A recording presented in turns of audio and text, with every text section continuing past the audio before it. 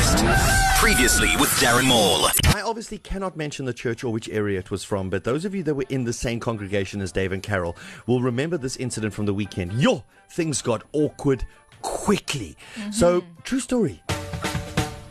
As Dave told it to me, right? So he's sitting there and the pastor's going on about this and he's reading this verse from this bit here, and then they stand up and they sing and then they sit down and then the pastor stops everything. He stops everything, stops the music, stops everything, says, listen, this is highly unconventional, but I need to talk about something on a personal level.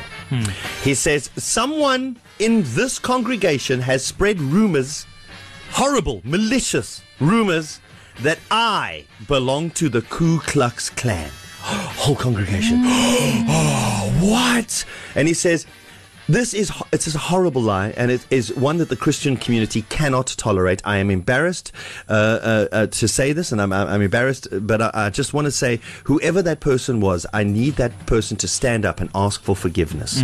Just what you have done is reprehensible and almost unforgivable, but in the eyes of God, you will be forgiven if you stand up right now and just admit that it was you and just apologize.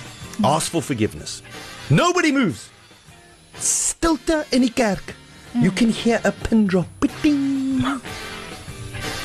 So the pastor continues, do you not have the nerve to face me, to admit that this is a falsehood? Remember, you will be forgiven, and in your heart you will feel the glory. Now I'm asking you to stand and confess to this congregation that you were wrong, that you lied, and that I am not a member of the Ku Klux Klan.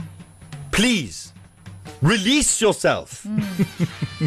At this stage, about 3 rows back, the most gorgeous woman stands up. She's bright red from blushing. Her head is bowed, and she says, Reverend, everyone can hear this. She's speaking with soft, muted voice, but everyone can hear this because... and she says, Reverend, there's been a terrible misunderstanding. I never said that you were a member of the Ku Klux Klan. I simply told a couple of friends of mine that you were a wild man under the sheets. Darren